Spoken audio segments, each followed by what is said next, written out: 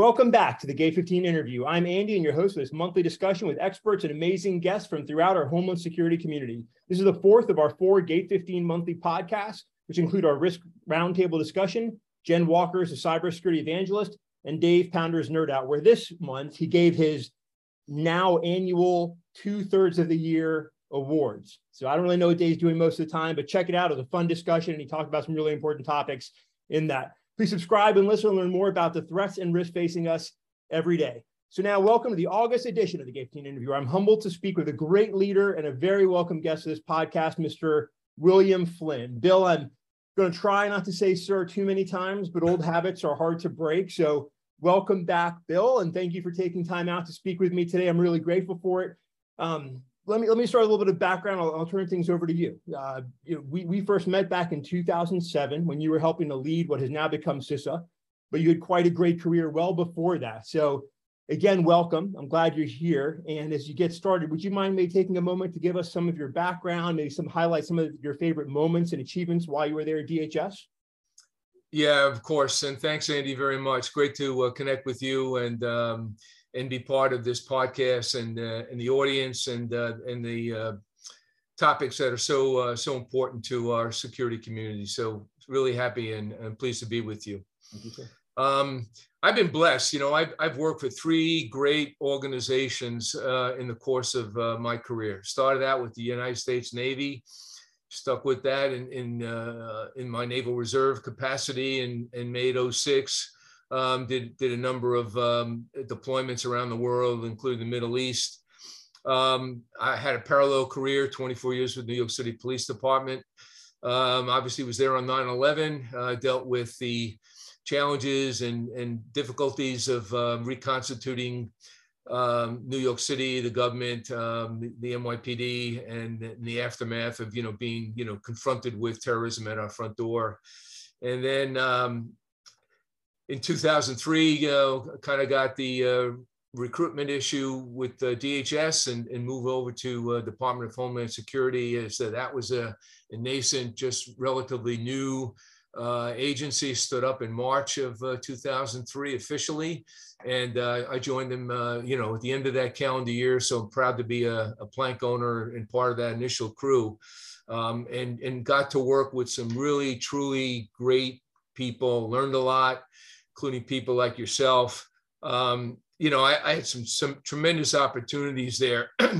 Being in at the front door with no playbook gave us an opportunity to really build some great programs. Certainly a lot of challenges in doing that. But I think some of those great programs have been sustainable, and they have, continued to provide a national impact on mitigating risk and enhancing security and resilience across our country. And I'm referring to programs like the Protective Security Advisor Program. We deployed security experts across the country in key cities and states. The Office for Bombing Prevention that has done, great work in partnership with the FBI in mitigating the threat of improvised explosive devices. Helping build resilience with programs like the Regional Resiliency Assessment, the RAP program. Right. Responding to real world events like Katrina, Superstorm Sandy, the Boston Marathon bombing, wearing a collateral duty hat at NATO, where I was assigned to chair a committee there looking at emergency management and critical infrastructure issues for NATO partners. Being at the White House on a task force following the tragic Sandy Hook shooting of the elementary school there in 2012. And then, being involved in so many important security events that have taken place over the years, the NSSEs, the SEER 1 events like the Super Bowl, all of those were really important, challenging, and fulfilling opportunities that I had at DHS. And I look back with great pride with the men and women that I had an opportunity to work with and some of the accomplishments we were able to make. The satisfaction of just being there with no playbook, and, the realization coming to DHS that, I was no longer the 800-pound gorilla in the room. In New York City, when NYPD kind of showed up, people kind of fell in step and followed. working in the federal government, it was a little bit of a shock that, we're DHS, we're here to, secure the country. And it really was hurting cats and getting, all the interagency partners, on board and building consensus. And while at first I found that, a little disconcerting and challenging, in the long run, it really was the right way to do things. You really have to build those partnerships and the consensus, not only with the federal partners, but your state and local, and most importantly, your private sector partners as well. So it was a great run. I'll tell you, sir, well, the run continues. I mean, you're still doing a lot. We'll talk about that here in a minute, but I mean, you've had an amazing career. I was an Army guy. I appreciate your Navy service. I had the interesting experience of working underneath the Navy submarine commander while serving in Afghanistan. And it was a very new environment for him. He was used to being on a ship that was a nuclear weapon floating around the ocean, and trying to get him to understand how the Army operated and trying to respect his leadership style. It was a fun clash of personalities there. But thank you for your service there. Certainly with 9/11, everything you did at NYPD, that's a huge mission. And with DHS, I had a chance to serve underneath your leadership, to work in some of those real world responses, to work with some of the programs that you mentioned, both when I was with you there at DHS and when I left and as a private sector partner. And some really great initiatives. We talk about that playbook that didn't exist, and you look back now and you were doing things and promoting programs that still exist today that were brand new. I mean, I think about the PSA program that you mentioned, putting federal operatives in the field to connect with the private sector. That's brand new at the time. Nobody was thinking about that. And that's probably one of the greatest successes in my mind the DHS has today. So your leadership there is pretty remarkable, right? With no real guidance and, like I said, no playbook, and you built that program. I can just think back on some of the threats and incidents that we responded to just in the time that I was there with you. I know you did far more than that. Remarkable program that you built. And the interagency piece, I had a chance to work closely with you in a lot of the preparedness work that we did at the time, connecting all those dots of the FBI and the Department of State and bringing all those partners in and helping them understand DHS and the private sector, which was still a brand new stakeholder in this intelligence community and this preparedness community. I mean, really, really pioneer efforts, during your time there. So I really thank you for your leadership. And all I know is I got to the office early, and I some days I left pretty late, and I think I never beat you and I never left before you. So I know you and your family gave a lot during your time there. So really thank you for your service.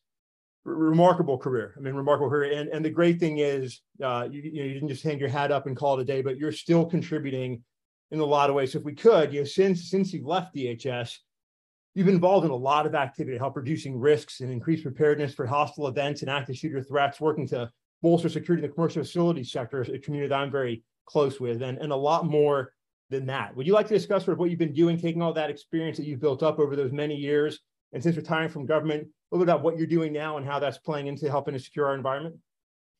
Yeah, absolutely. And so it was a great experience and a great deal of learning, working with in DHS and all the partners and the programs that we're able to do. So when I left government, I started my own security and risk management consulting company. So it's Garter Risk Management.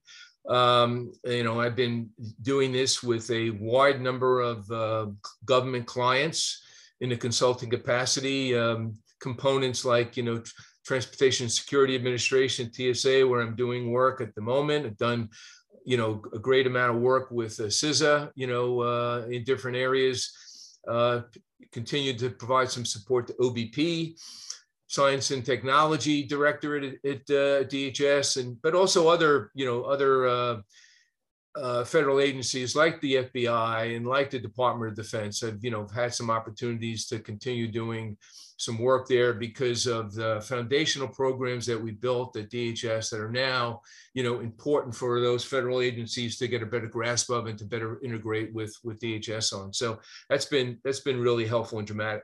And it's included international partners as well. I mean, I started doing some international work at DHS, worked closely with the Brits and the Canadians. We had an actual detailee from Canada assigned to our staff. It really looked at cross-border, critical infrastructure issues. So I spent a lot of time in Ottawa and other, other international partners, and particularly the work at NATO, and that's carried me over to continue doing some important work with some of those international partners as well. And a couple of years ago, just prior to COVID, I partnered with a colleague on another business called the Power of Preparedness, an e-learning company that provides customized training in workplace violence prevention, active shooter preparedness and response, de-escalation techniques, and other related training that addresses the problem that we are witnessing here in the United States with just an increase in violence in the workplace, the increase in mass shootings, and the importance for organizations to enhance their preparedness for these kinds of threats that we're witnessing in the workplace. And it's very, we dealt with critical infrastructure at DHS. Now I'm working with clients in the food retail industry because we're seeing, an uptick, an increase in the number of violent, attacks and shootings that have taken place at grocery stores. And it's just one example of kind of the new dynamic and challenges that we're facing. So, you're right. I've been very fortunate to leverage the experience I've had and to continue doing some consulting and training, for very important clients trying to make a difference. Yeah, you certainly are making a difference. You mentioned grocery stores. You penned an article for the grocery community not too long ago. We'll include that in the show notes. And you've spent a lot of time, whether it's domestically or some of those international partners in Canada, the UK, and elsewhere, looking at those commercial facilities, those softer targets that are so enticing to would-be attackers, whether they're, inspired by international terrorism or domestic extremism.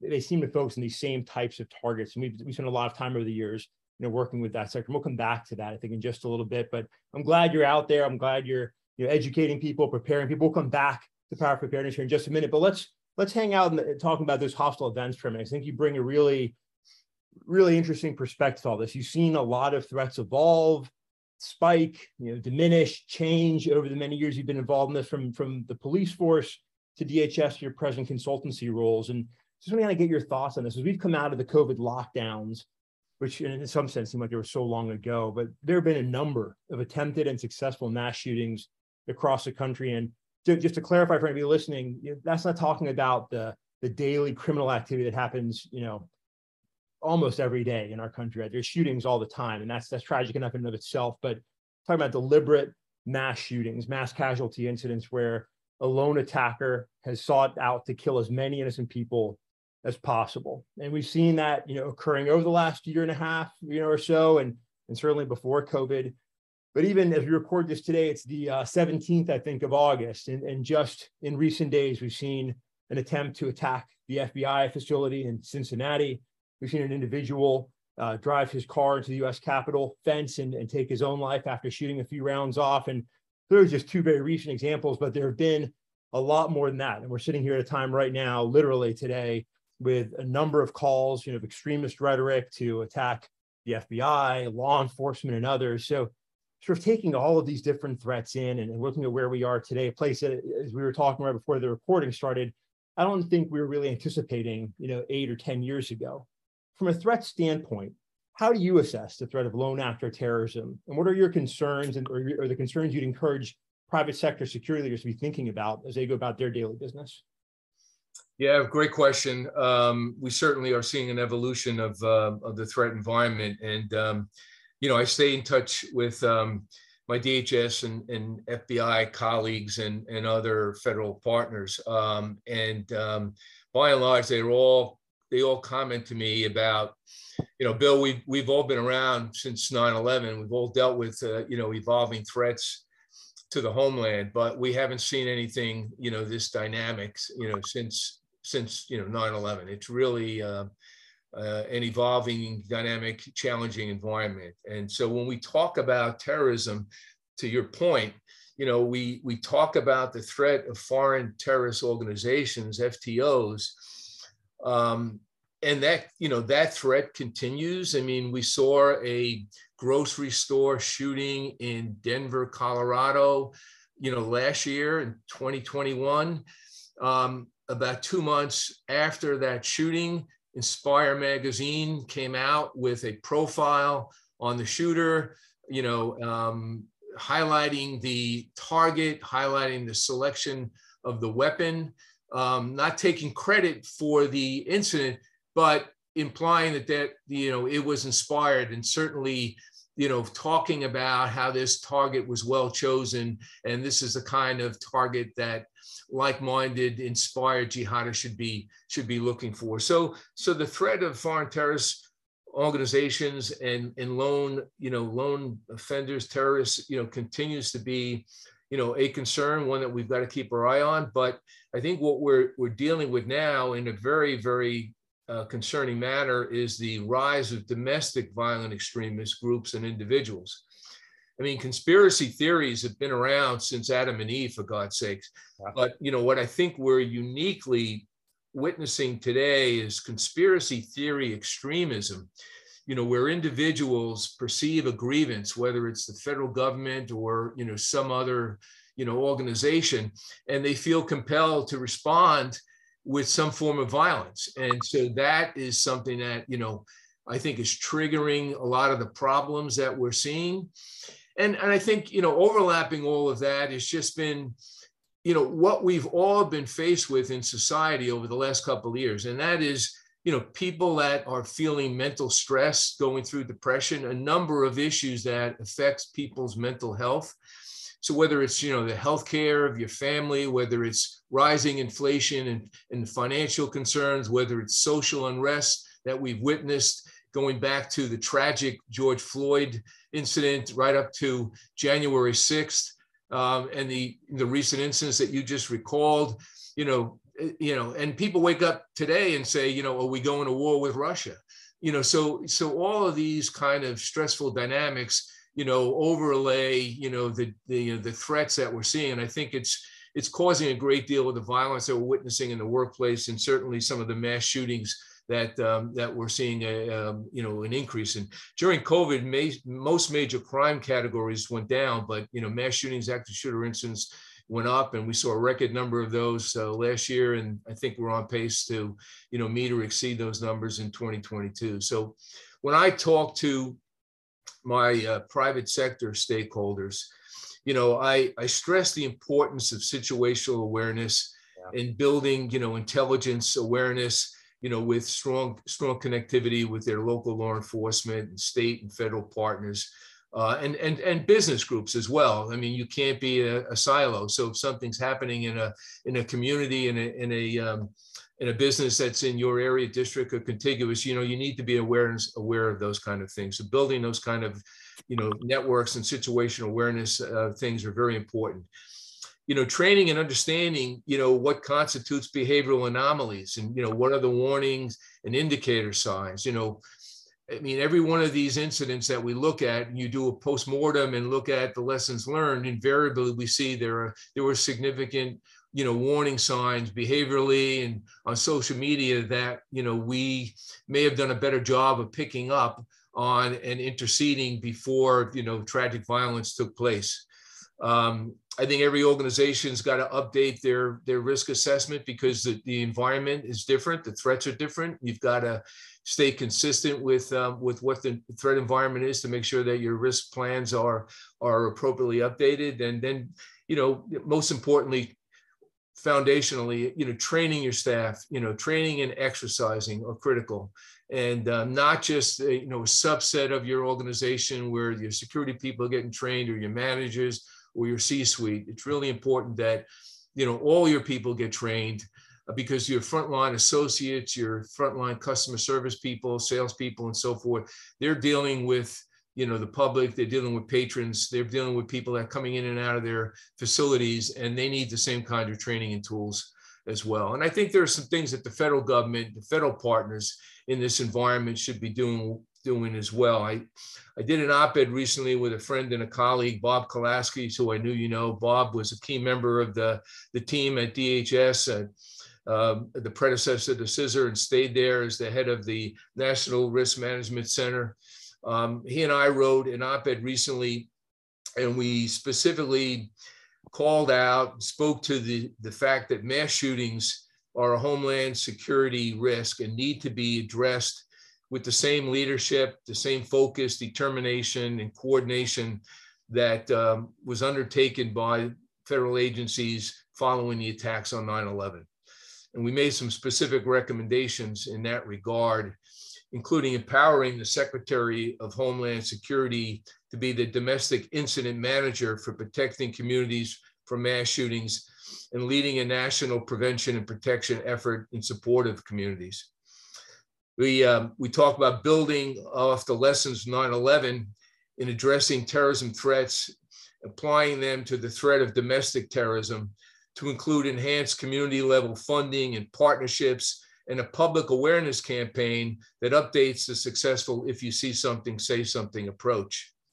We talked about adding or expanding the success of the Office for Bombing Prevention within CISA to include work in addressing mass shootings and awareness programs about the dangers of military-grade weapons as a weapon of destruction. We also talked about establishing joint mass shooting task forces in partnership with the FBI and ATF, modeled after the very highly successful Joint Terrorism Task Forces, the JTTFs, with the objective of preventing and disrupting shootings by implementing the full range of resources available to identify, assist, and investigate individuals on a pathway to violence. We talk about a number of things, including, the approaches to identifying the linkage between mental health issues and the pathway to violence and helping communities and schools in these areas. We really believe that this issue needs to be taken on head on with the strong leadership and coordination of DHS, similar to what we did after 9/11. So you hit so much there, and we'll include the link to that article in the show notes as well. You mentioned Bob. I had the pleasure of speaking with him at the end of last year, before he left his federal service. Another, smart guy, lots of great ideas, and really a public servant, similar to how you have been for many years. A lot of great points in there. And, I hear what you're saying, and part of me I get frustrated because sometimes it's hard to get, have the conversation about security without it quickly becoming a political conversation, right? And that's a challenge of our environment today. We're going to, we have to, part of the environment, we have to work through that. It's a tough topic. But I want to go back for a minute, some of the things you talked about. So you mentioned some really important things. You talked about the continuing international terrorist threat. And I think, with so much focus on, for whether it's Russia or COVID or extremism, politics, people don't necessarily realize there's still arrests on a not infrequent basis of individuals tied back to the Islamic State, either trying to get funding to them or recruitment for them, or planning attacks. I mean, that hasn't stopped, right? The fact there's new and emerging threats hasn't stopped the old ones from being present. They just haven't been successful very much, and that's a good story. But I think people should keep in mind that hasn't gone away. Not at all. I think there was just an arrest or an incident recorded by DOJ this week, if I recall, and I'll share that as well. You talked about behavioral indicators. We've got a good mutual friend, Mark Herrera, who always likes to say, you don't profile people, but you can profile behaviors, right? And I think it's such an important idea. And the government has put together good references on behavioral indicators. Those are things I think you've always advocated for, and just being mindful of those folks around you. So we'll share that link as well. You talked about postmortems and after actions, and one of the things we always talk about there is you don't have to wait for somebody to attack you, right? I mean, you've led after actions on incidents to help others learn from incidents that have occurred.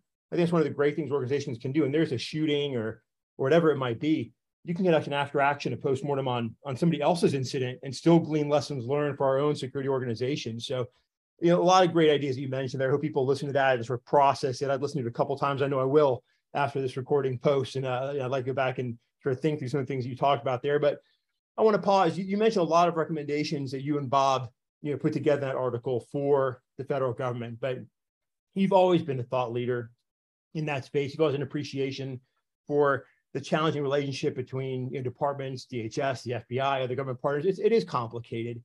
Any thoughts or recommendations for what some of those government agencies should be doing, right now for our current threat environment you'd like to share, in addition to what you've already shared?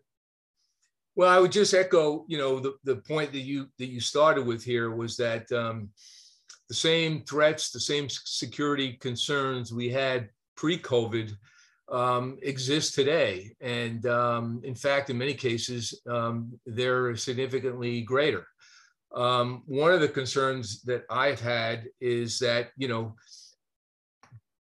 during dealing with a global pandemic, and the focus of organizations of getting back up and running, particularly mass gathering facilities and restaurants or any place that people gathered, their focus has been on safety, very appropriately. It's got to be a safe environment. People want to feel like there's, good hygiene and facilities are safe to go back and attend and participate in again. And so a lot of resources have gone towards the safety side of things. And now we're into a pre-COVID era, getting back to normal. We can't take our eye off the ball on the security because, again, the same threats were there, probably even greater. And that's one of my concerns, is that a lot of the resources have been devoted to safety. And I think security has taken somewhat of a hit in that regard. So, we try to reinforce and encourage those things, both with our private sector and our federal partners, particularly with DHS, making the resources available, responding to real world incidents so that they can be sharing information. Andy, when we were there, if we had an incident that of any significance that took place, we were immediately, putting our heads together, okay, setting up, who do we need to be pulling together for a conference call? What should we be doing at the classified level? What can we be doing at the unclassed level? Who's working on a tear line? Are there some things we want to bring people into a skiff for? When we had the terrible mall attack in Nairobi, Kenya, I think that was 2013. Right. I remember being on the deck of my house in Alexandria, Virginia, and getting a call from Secretary Beers at the time. And Beers said to me, Bill, I'm briefing the president on Tuesday. This was a Sunday morning, briefing the president on Tuesday with the FBI director. I need 5 slides on what we've learned from the Nairobi attack, what we've been doing with the, retail, mass gathering, malls, community, and what actions do we want to take now that we're in October and we have, Black Friday and the Christmas holiday shopping season upon us. And so here I am on a Sunday, I got to put 5 slides together, and I've got to do it with the FBI. But we managed that. And part of what we did was we identified through our analysis the top 500 shopping malls in the United States. We put our PSAs and our local FBI field offices together, went out and briefed people at those local levels about the threat and talked about what security best practice should be in place.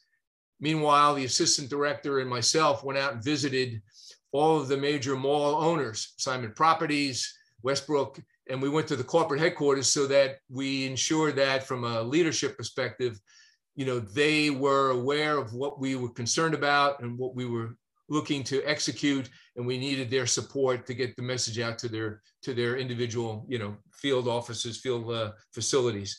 And so that's the kind of nimbleness and response that, I'm concerned about. And I think, we've got to see happening. Certainly there's a lot of focus on cyber, and we know the importance of that. We know the threat is there, from a nation state perspective, from a hacktivist perspective and criminal activities, but we can't take our eye off the ball on physical security. And we've got to have the nimbleness and the ability to communicate with our stakeholders, almost in real time so that they can respond to these kinds of incidents that we're seeing more and more. Absolutely. You had so many interesting points. I just want to talk to 2 of those. It's funny you used the Westgate Mall shooting in Nairobi. I was on the other side of the fence at that time supporting real estate ISAC. And I remember I was at my sister's for a barbecue, and that started happening. And then I found myself, sitting with the Washington football game on in front of me, in front of my laptop, responding sort of to what was happening here. And that actually was captured in one of DHS's documents as an information sharing success between the government and the RE and the real estate ISAC, for that information sharing and awareness and collaboration. I'll share that in the show notes as well. It's one of my favorite stories of good collaboration. And, I'm not going to get into the complexities of why and how we report on these incidents, but there's a time when the government and organizations like the ISAC and ISAC community have to sort of raise awareness of ongoing incidents until we understand what the threat is. And then we can do things that you talked about, going out and educating, informing, and preparing people. And Yeah, I think that it's, unfortunately, I think there is some short-term memory loss of how important some of that is. The other thing you touched on, you talked about the importance of cybersecurity, absolutely. Physical security, absolutely. What I always like to remind people is, Mother Nature is still the greatest killer out there, right? She's still the roughest one of all of them. And I remember, again, under your leadership, serving for a number of hurricane incidents. I remember racing down for I think it was an earthquake and a tsunami threat to Hawaii. And so I remember being there on a Saturday, just waiting for what do we need to do? And sort of that emergency response preparedness mentality is so critical.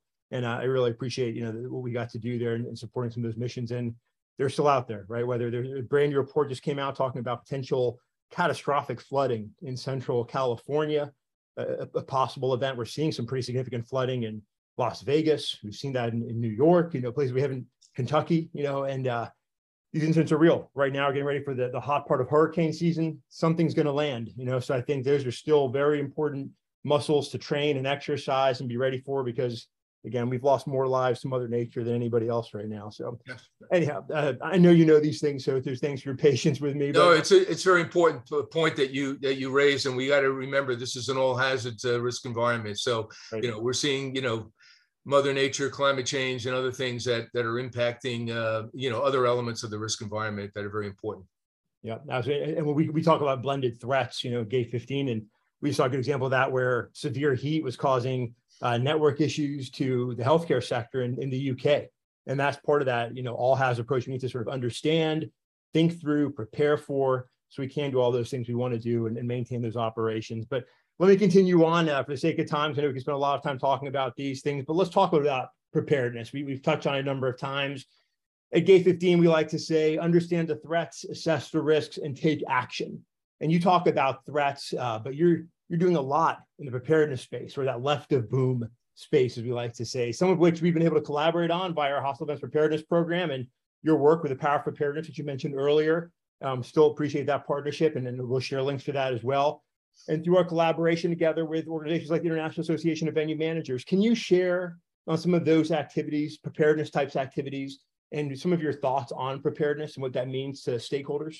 Yeah, absolutely. And certainly, we deeply appreciate, our relationship and partnership with Gate 15 and your highly successful hostile events preparedness program, which, I have used and referenced many times and given attribution to, when I've spoken at different conferences. So, kudos to you and your team for the great work that you continue to do. Thank you.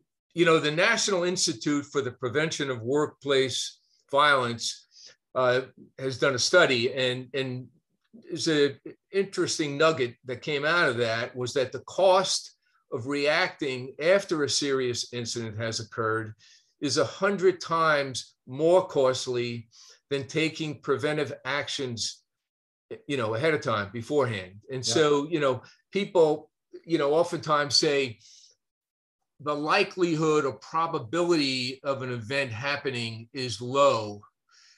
And they look at that sole element of risk as opposed to the full spectrum of risk, and looking at, the consequences of an event, the vulnerabilities that we have in many areas, and not, leveraging the fact that, I would say the probability in many of these things is growing, but, again, a lot of organizations view the risk of certain things like an active shooter incident happening as a low probability, and aren't doing the kind of things that I believe they need to be doing, because the consequences are so grave if some of those things happen. So, like you, I am doing a lot of good work with associations like the International Association of Venue Managers. We're doing work with the Food Industry Association, FMI. They represent the food retail industry. And as we just alluded to a little earlier, we've seen a tremendous number of increases in incidents happening in grocery stores. The Buffalo shooting, I think, is a litmus test and a case study, and it ties into your hostile events preparedness. You look at a situation where an individual conducted extensive research. He was targeting an African-American, Black community. He focused on one particular target in that community, did his pre-operational surveillance, went to the site, actually, drew up images, took photos. He was stopped and questioned because of his suspicious behavior. Now, rather than moving on to another target, which is generally the pattern in many cases when an adversary is conducting surveillance, if they feel like, security is such that they may have a difficult time to move on to another target. Right. This individual went back, came full body armor, military style weapons, and, undertook his attack and actually confronted an armed security guard. And so that's a paradigm change, for me, because you've got an armed security guard at a grocery store and you still have an attack of that magnitude. And just like Uvalde, Texas, with the incident there at the school, these military style weapons and the evolution of body armor, it makes it, all that more challenging. So, I've written active assailant best practices for preparedness and response for the Food Industry Association. We've got a likewise strong affiliation with the Restaurant Loss Prevention and Security Association, RLPSA. We do a lot of work in the utility industry. Utilities are seeing a big uptick in the violence against their field-based workers that are operating in the field, that are dealing with, homeless people, but also dealing with aggressive customers. When you've got utility shutoffs, COVID, there was a waiver, on paying your utility bill. Many governors issued executive orders. Well, those waivers have expired, and you have to make arrangements now to back pay the amount that you owe utility companies. So many cases there's an uptick in violence. So we're working with Aegis, which is the insurance provider for about 80% of the utility companies in the United States, and we look at those as important channel partners. Certainly, we do one-off work with organizations, but gives us an ability to reach mass gathering, facilities, grocery chains, restaurant chains, utility workers. We're doing work in schools and some hospitals, and and our approach has been to try to work with the organizations that have the tentacles to reach many of their members, so that you can have a greater impact and improve the security and safety of many thousands of employees.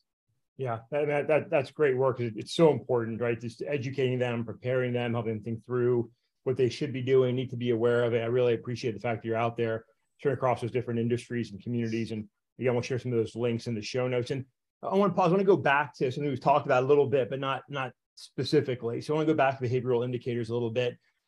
A lot of the time we talk about preparedness from I mentioned earlier, like a right of boom perspective, meaning after the incident. But I know we're both big believers in trying to prevent those incidents from happening. And that's a lot of the work you're describing, trying to educate people so they're aware of those things.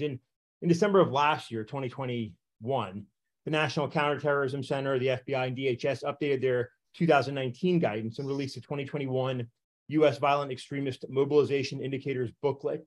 And I'm going to quote from that here. And again, I'll share this link as well. But it states, the document itself provides a catalog of observable behaviors that could signal whether individuals or groups are pursuing ideology-motivated violent extremist activities. In Gate 15, we've discussed that a lot in our training and the hostile violence attack cycle white paper, which we developed. What are your thoughts on best practices regarding left of boom indicators of potential violence, right? It's a difficult area. Some people are concerned about, should I report? And is this just a bias, or are we targeting certain populations? But there's a real mission there. There's a real need there. So any thoughts on best practices for security leaders and organizations? I think the key element of that, left of boom is realizing that, and there's statistics from the FBI and the Secret Service and so forth on this, but it's extremely rare that someone just wakes up, snaps, and decides that they're going to commit a mass shooting. These individuals are on a pathway to violence, right? And it's on that pathway that there are road signs or warning signs and indicators. that someone is in need of assistance or help, and that, ideally you want to get them the mental health support that they need. But, there are times when their warning and indicators are extreme and potentially violent.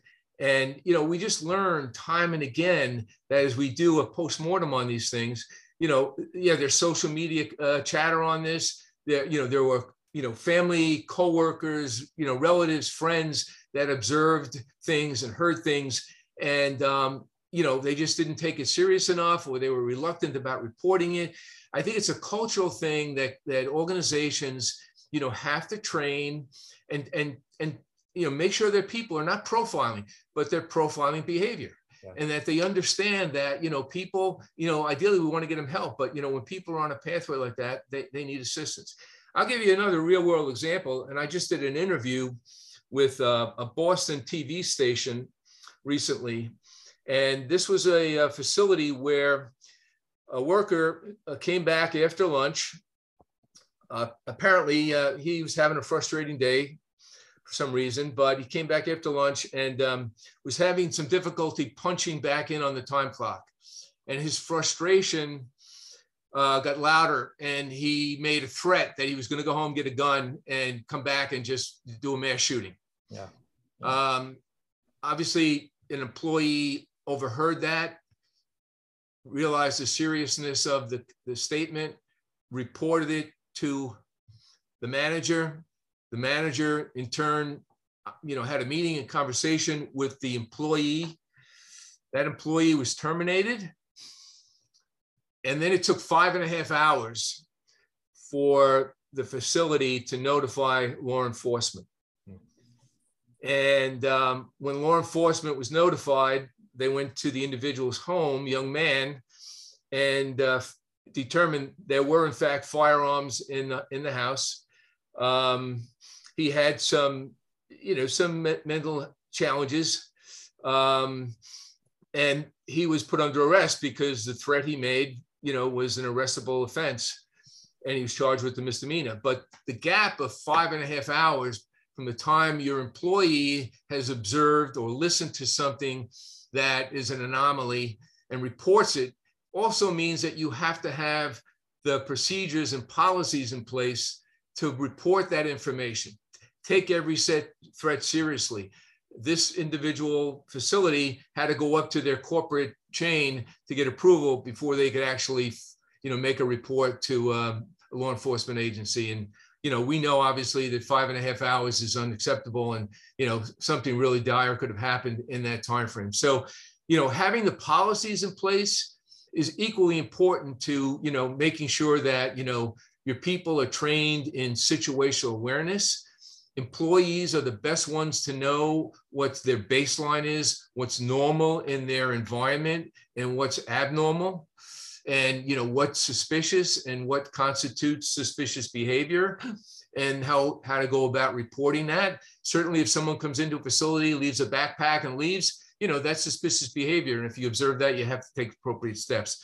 And you have to have the policies in place to make sure that that's, you have either evacuation procedures in place, you can report that to the appropriate law enforcement authorities and so forth. So those are the kind of things that we stress with our clients: the situational awareness, the training, the policies and procedures in your emergency plans, and your close communication network with law enforcement. Yeah, I mean, you hit so much in there. I think, you think about those 5.5 hours. We've seen incidents over the years where somebody's either terminated or otherwise frustrated, and they've come back much faster than that to take action on either their employer or others in that place of business. And that's tragic to see. Thank goodness somebody had the situational awareness to report it. And just like you spoke about, it's not just that, but you have to have the whole process in place, right? It's an all hands plan.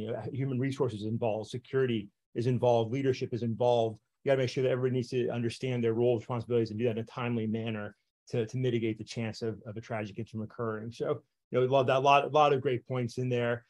And again, I'll share some of the references. I'll encourage folks to check out our white paper, check out the NCTC Behavioral Indicators Guide. There's some great resources at the FBI where they've looked at mass shootings and gathered some data. There's a lot out there. It just takes somebody to, take the time, understand it, share with an organization, develop the plans, build the procedures, train, exercise. And if you need help, there's champions like Bill out there, our team's out there, and we want to help. We want to make sure you've got what you need to be effective. And that goes to organizations at all levels. But Bill, I want to bring it back to another real world example. I'm going to be deliberately vague, right? But I want to talk about something that was shared with me that I'd love to get your thoughts on. It's happened a little while back. So I'd like to get your take on this. A colleague brought to me an incident that was occurring in their organization. A senior leader of their large international organization had taken some pretty strong positions on a high visibility, divisive topic. There's concern that individuals that may disagree with the executive's opinions could post threats or take action and conduct physical violence against the organization and individuals within the organization who may be public. So if they're out at an event or wherever it might be. As we look around today, and we still see this sort of short fuse in a lot of people, in a lot of our conversations, and a lot of divisiveness across our country, with monkeypox concerns, with election season, with still dealing with COVID, and in schools and in workplaces, some of those challenges, other potentially divisive topics. Any thoughts, guidance, or best practices you'd recommend security professionals who may find themselves in a similar situation? They're trying to manage security with some high-risk situations, high visibility individuals. How do you go about trying to help secure your organization in that situation?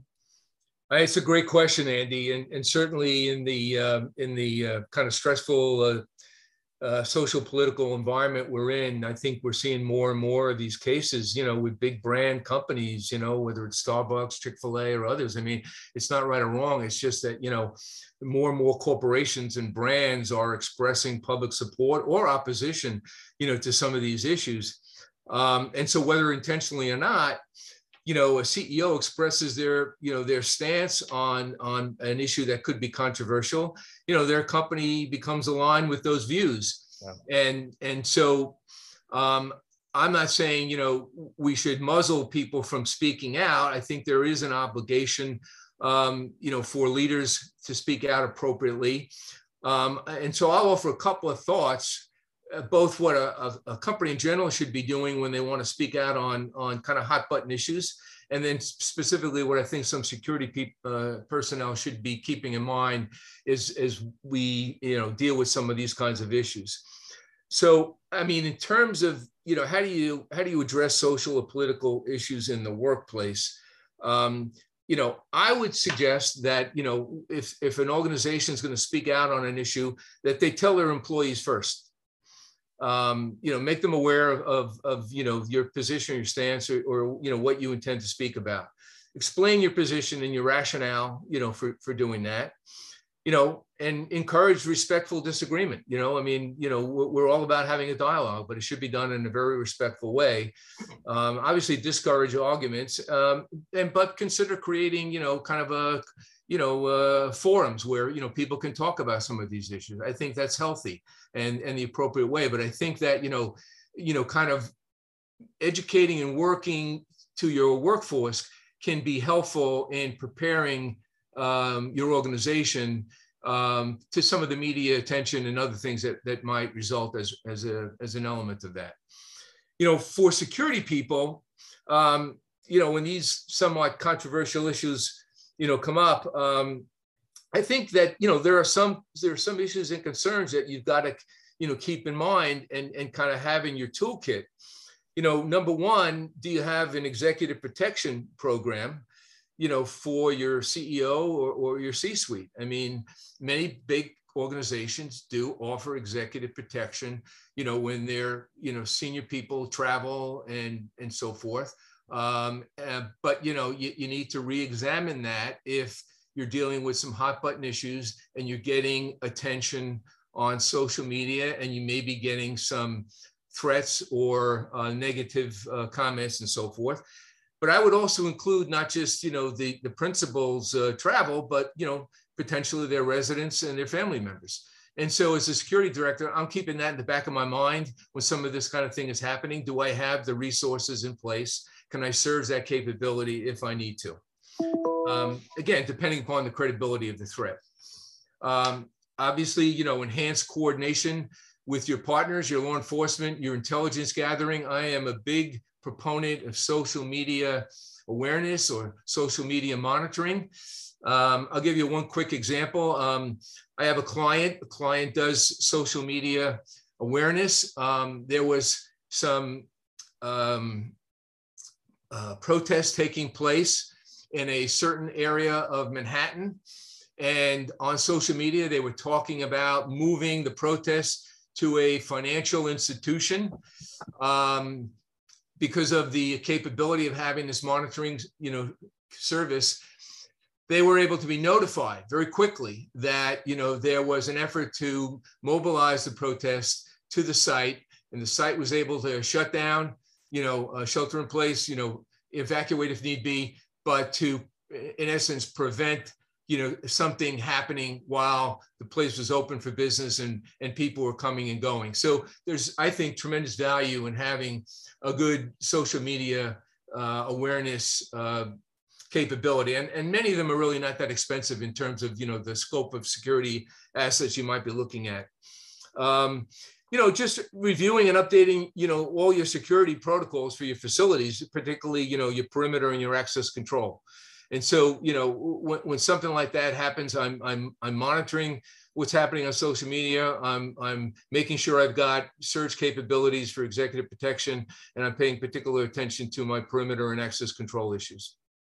There's again a lot of goodness in what you shared there. I appreciate all that. I mean, with the social media piece, right? Just a few minutes of forewarning can allow us to take action that could potentially save lives, protect our properties, draw down that risk, and then those minutes make a difference when things can escalate and tensions can rise. So, there's a lot of great points in there. I hope folks really listen to some of what you shared and sort of meditate on that, think about what they could do in their organization. I just heard an interview recently, and think about sort of the leadership responsibility.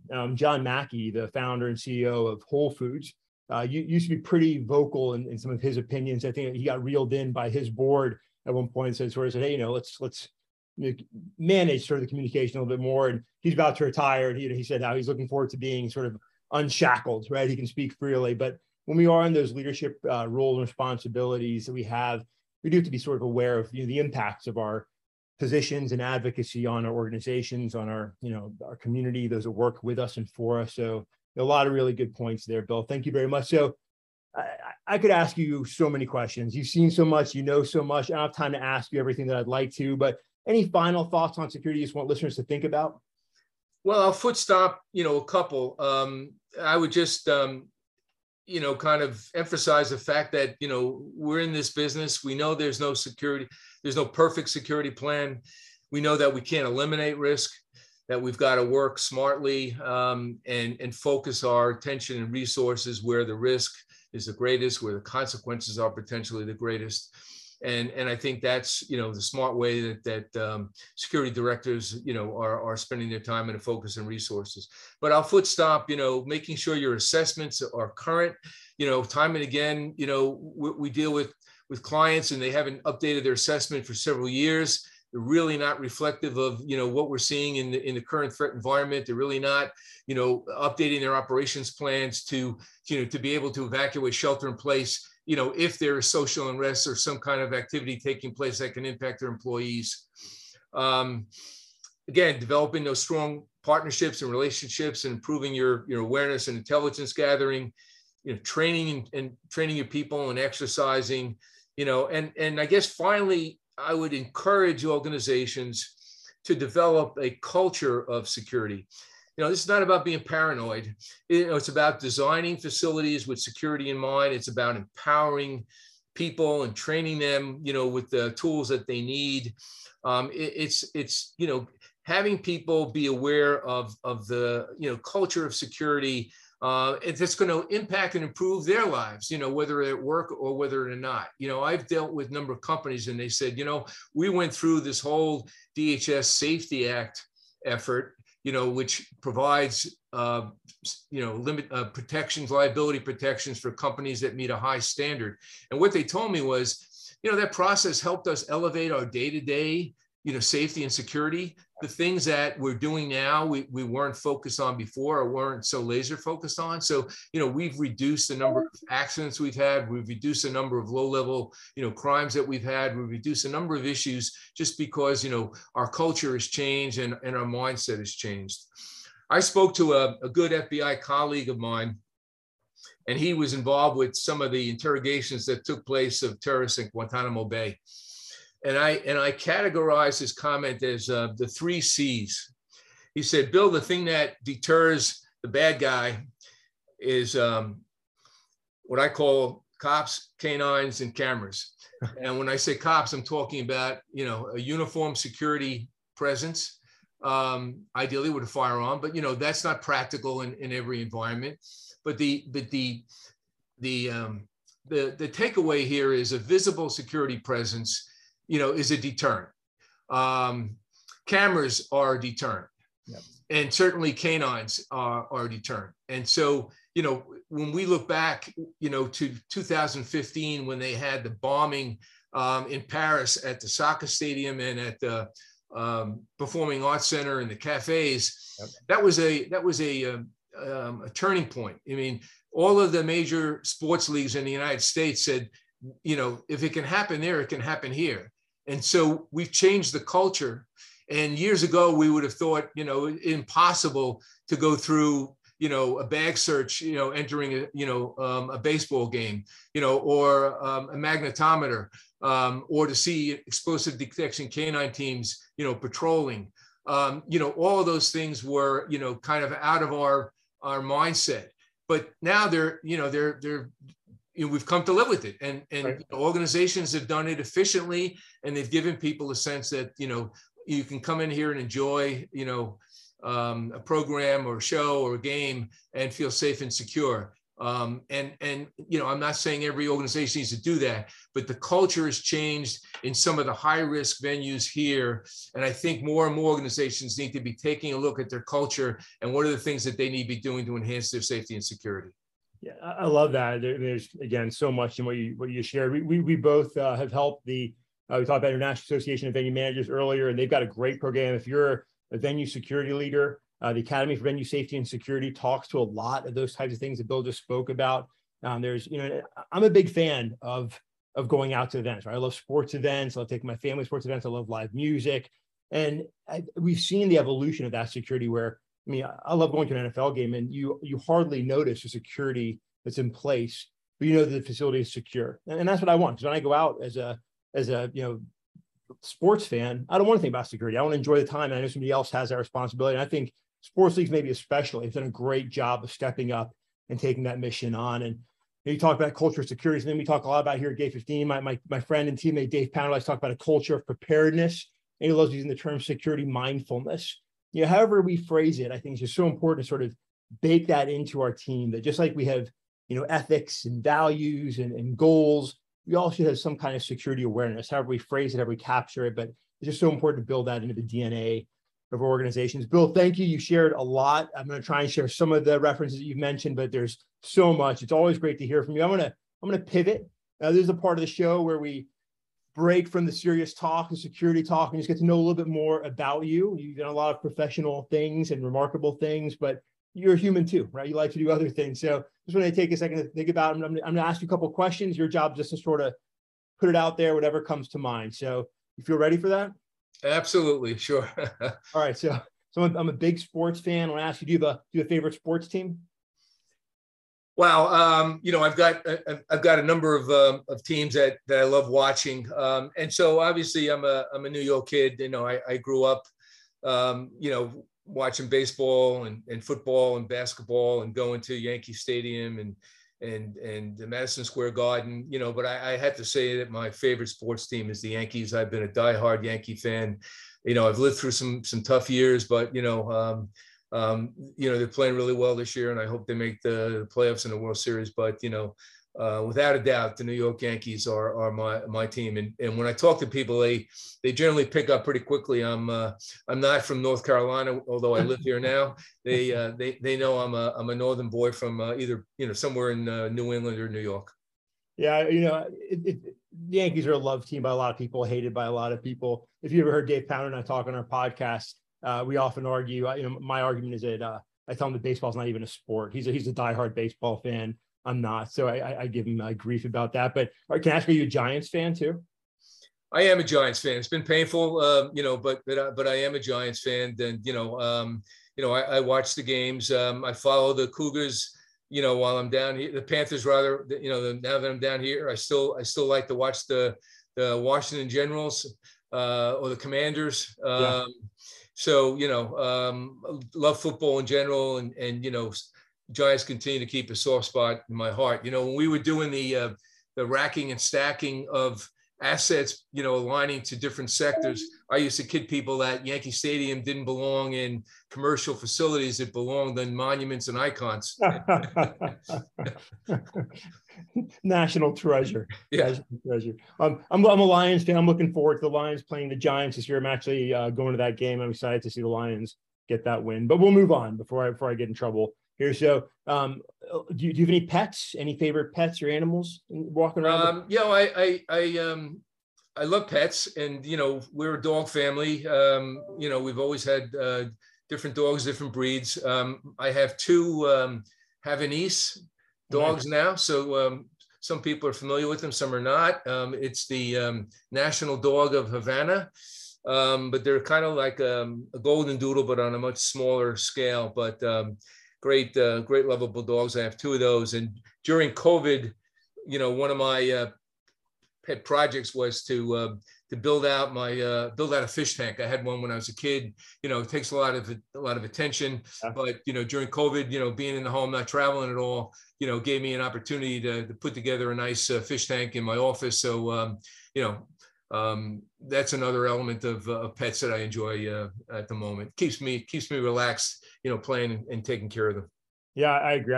We've got two dogs and a cat here, and even though half the time they're driving me crazy, I love having them. I love taking a break and just being with them, and it helps me in a lot of ways mentally and just calming down at times when things get stressful. So appreciate it. I imagined you with two retired shepherds or something like that.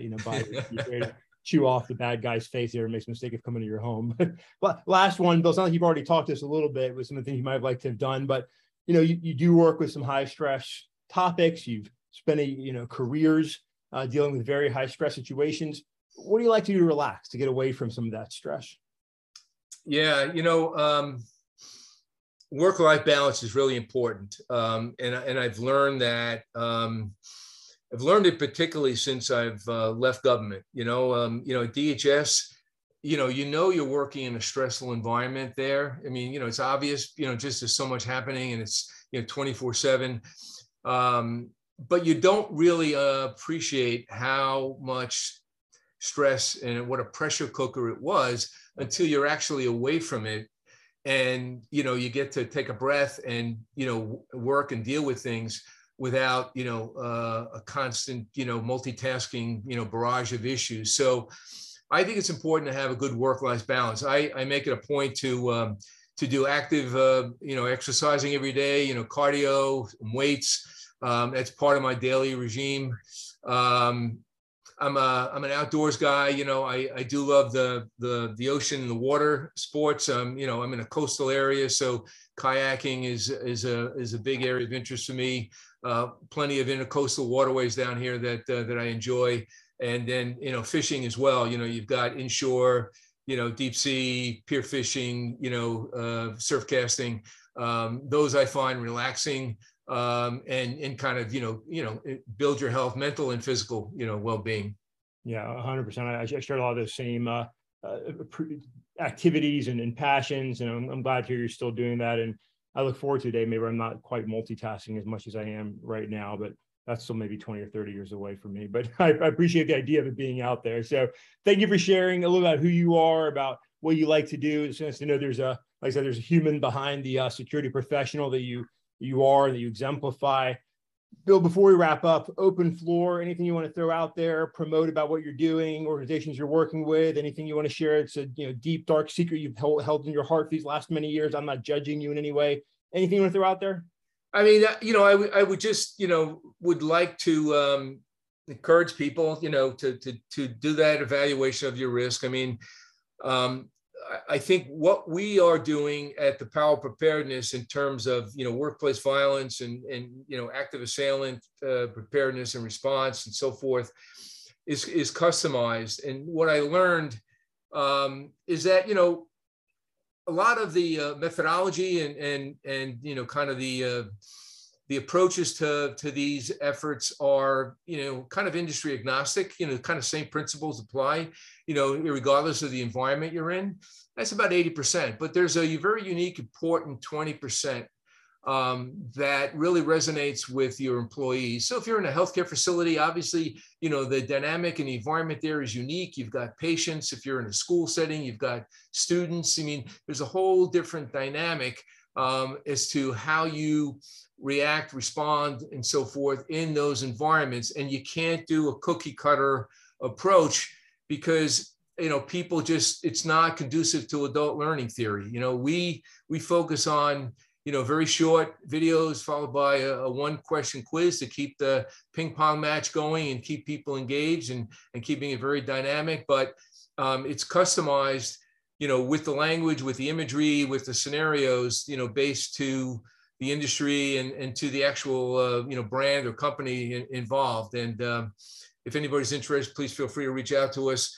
And I'm free advice, whatever, I'm always here. And Andy's a great resource, and, I love connecting and staying in touch with him on things. And I appreciate the work that Gate 15 is doing. And I'm just, really proud to be aligned with them.